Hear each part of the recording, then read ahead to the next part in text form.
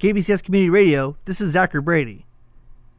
Coming up, The Intentionalist is an online guide to small businesses and the diverse people behind them. Laura Kleiss, its CEO and founder, discusses the need for a relational economy instead of a transactional economy. The economy of the future needs to be relational, not just transactional. And I think it's a perfect conversation for us to have because we're sitting here in the greater Seattle area, home to tech. And in so many ways, tech has been part of the facilitating force toward increased transactional efficiency. The progression from, I want this, right? I want to buy it, but I want to buy it as fast as possible. I want to buy it as cheaply as possible. And there's just a whole lot of I need, what is going to be most convenient and expeditious for me. And that's not to say that I don't understand that we're all busy people and that I think that there is an important role for convenience to play in all of our lives. But one of the things that I've reflected on is that at a time when we can click and swipe our way to immediate gratification, the presumption is that from a consumer perspective, the only thing I care about 100% of the time from a prioritization perspective is how I can have my individual needs met as quickly and as cheaply as possible. And I love a good deal as much as the next person. Grandma would say bargain. I love a bargain as much as the next person. But I think that sometimes in pursuit of the bargain, in pursuit of efficiency, we lose track of what the associated cost is. And unfortunately, what we forget is that there's a trade-off.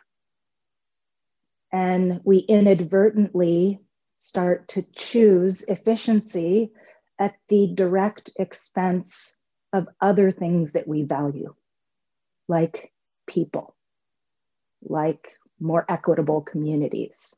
And so I think that it's important for the economy of the future to be relational because we vote with our dollars for the kind of world that we want. And I think that we have to find a way to bring people back into the equation. We have to find a way to rehumanize the process of making a decision about the money that we spend, because that human connection is what can allow us to bridge cultural differences.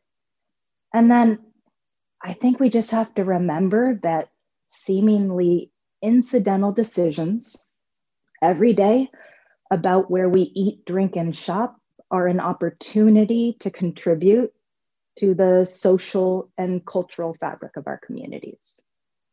I have a story about tea that I think helps to illustrate why a relational approach to the money that we spend can be more valuable than simply transacting and getting whatever it is that we want. So once upon a time, Seattle Best Tea in Seattle's International District, Chinatown neighborhood, was among the first tea shops, certainly among the first boba shops in the neighborhood, founded by Lydia Lin. And I got to know Lydia as I was exploring the ID. I stopped in for a heavy oolong with extra boba, and she was really friendly and excited to tell me about the health benefits of High Mountain Oolong tea, and her passion struck a chord with me. And so I went back. And over time, while there are any number of different places where I can buy tea when I'm having a boba craving, I appreciated the opportunity to check in with Lydia and to build on our growing friendship. So fast forward, and one day I stopped in for tea, and this was pre-COVID, and she invited me to sit down for a moment, and she brewed some hot tea. And she said, "Laura, I've been wanting to ask you, how do you work so hard? It seems like you're working all the time. You must have a very supportive husband." And I said, "Lydia, I don't think I work any harder than you do as a small business owner. But yes, I'm incredibly lucky to have a very supportive wife." And she paused and she said, "Oh, wife, can I ask you a question?"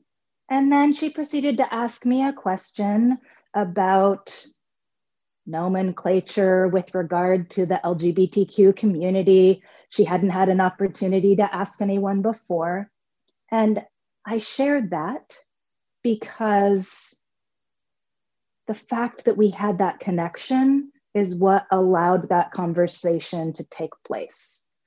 The other point that I would make is, with regard to Intentionalist, we actually don't have a 20-point progressive checklist of criteria for small business participation, and we do that on purpose.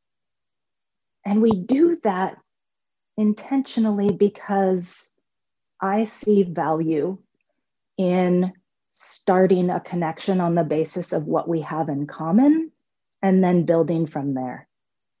I have been an LGBTQ rights activist since I first came out back in the 90s. And one of the key things that I've learned through that activism is the power of personal connection. And if I write you off before we've ever engaged, then that precludes the opportunity for us to bridge any potential differences that might exist between us. That was Laura Kleiss, the CEO and founder of The Intentionalist.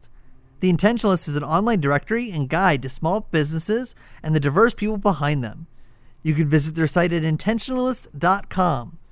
This local story is produced thanks to listeners like you. You can listen to more KBCS local stories by visiting kbcs.fm or subscribe to our podcast wherever you can pick them up.